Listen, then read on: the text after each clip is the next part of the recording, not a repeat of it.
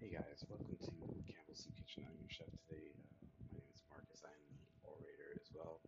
And today's episode, we've actually recorded quite a few episodes today. We're going to do two or three microcasts, no longer than 30 minutes each today. And these are all topics by request. So today's this topic is actually ordering modifications, aioli versus mayo. Stay tuned. All right, so how's it going, folks?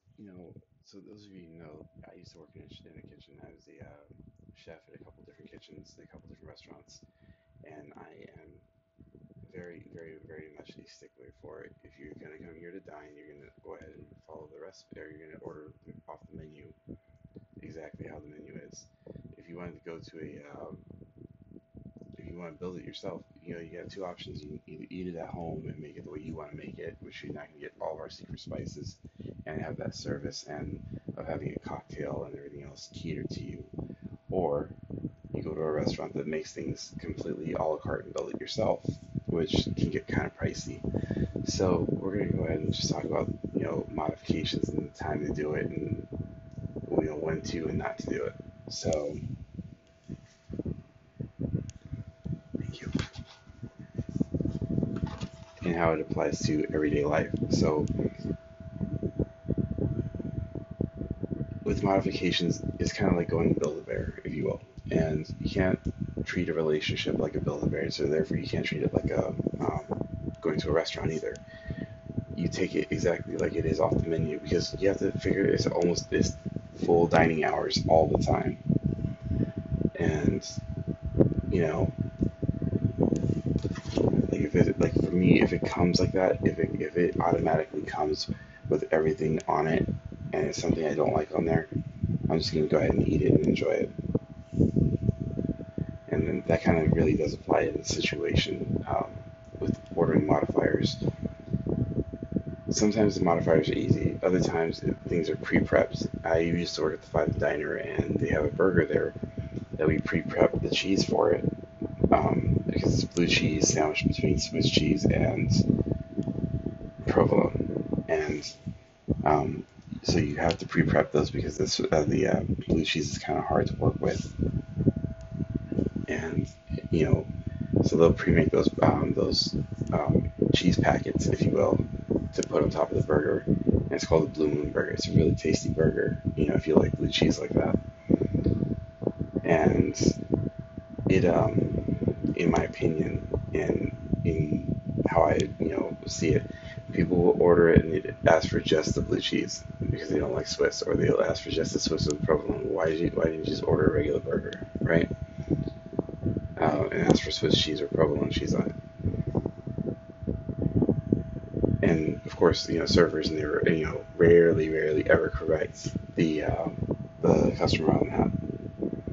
But in all essence of what it's supposed to be, you'll see that making these modifications, does drive the staff insane. It drives the servers insane. The cooks, when they're stressed out, will curse the server out. I've seen one chef walk out to the table and tell them they can't have it their way because this isn't Burger King.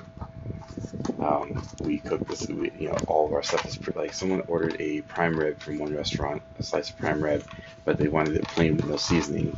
And we looked at them and said, we pre-season the prime rib before we cook it because we have to slow cook it the night before for the shift that we're going to be on. And the customer got bent way out of shape and was like, oh, you guys just cut a piece off of another piece. Oh, no, we can't because we only serve prime rib on the weekend. So we pre-season it when we get it in. We season it completely and throw it in the oven. So we'll probably serve 4 prime ribs for the whole weekend.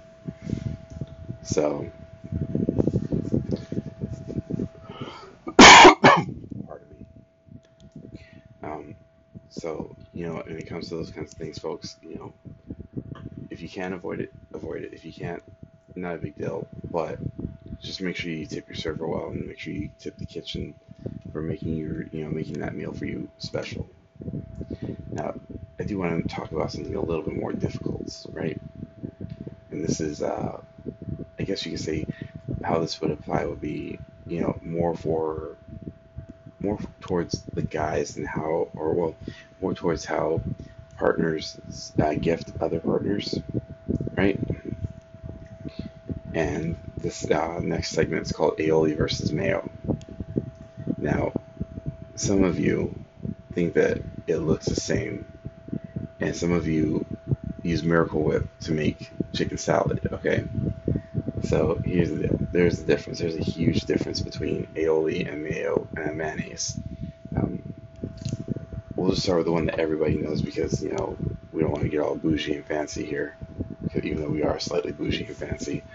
Um, Mayonnaise is made from egg yolks and canola oil, and it's emulsified. So you crack your yolks into the jar, add some, you add a little, you add your uh, canola oil until it thickens to the consistency that you want. It has, its creamy flavor and everything else, and you might want to add a couple of little things, a little bit of salt, a little bit of, whatever. However, on the flip side, aioli is the same style of emulsion, but it's made from garlic. So you're using garlic cloves and olive oil, and using an emulsion blender or a burr mixer, if you will. And completely distinct different flavors. I mean, you're getting full light creaminess and bite with the garlic versus that airy. I don't even know how to really explain mayonnaise properly. It's like, but you don't get the same kind of punch. It's not punchy like aioli is, and you gotta treat and just like that. It's the same thing with. I equate it to buying gifts for people. If your partner is a designer bag kind of girl or a designer wallet kind of guy, you know, getting him a knockoff from Walmart is just not going to cut it most of the time. However, they should be grateful for whatever you give them. So, if it is a Miracle Whip Miracle Whip wallet, which is, salad dressing, is not the same thing as mayonnaise. Definitely not the same thing as aioli. They should definitely look at you with, and say, honey, I enjoy it. Honey, I love it. Even if they never use it. The next step up, they should probably be thanking you for the fact that you even thought of them. The next step up, if you buy them something that's brand name, if you buy them a Coach or a Louis Vuitton wallet or purse, first off, I don't know what job you have that you can afford that. Kudos to you. That's first. Second, to be fair, that person really, really, really, really must have done something to earn that and to deserve that. I know I have partners that if I could pull down the moon for them, I would if they ask. However, they're happy and satisfied with the fact that I'll cook a meal for them, that I'll spend time with them, that they get to, that there's not much they can't ask of me to do, just because I care about them, that I'll take care of it. Same thing with this. If you ask me for an aioli on your burger, I'll make you an aioli. It's not going to take very long. It'll take 45 seconds to whip one up.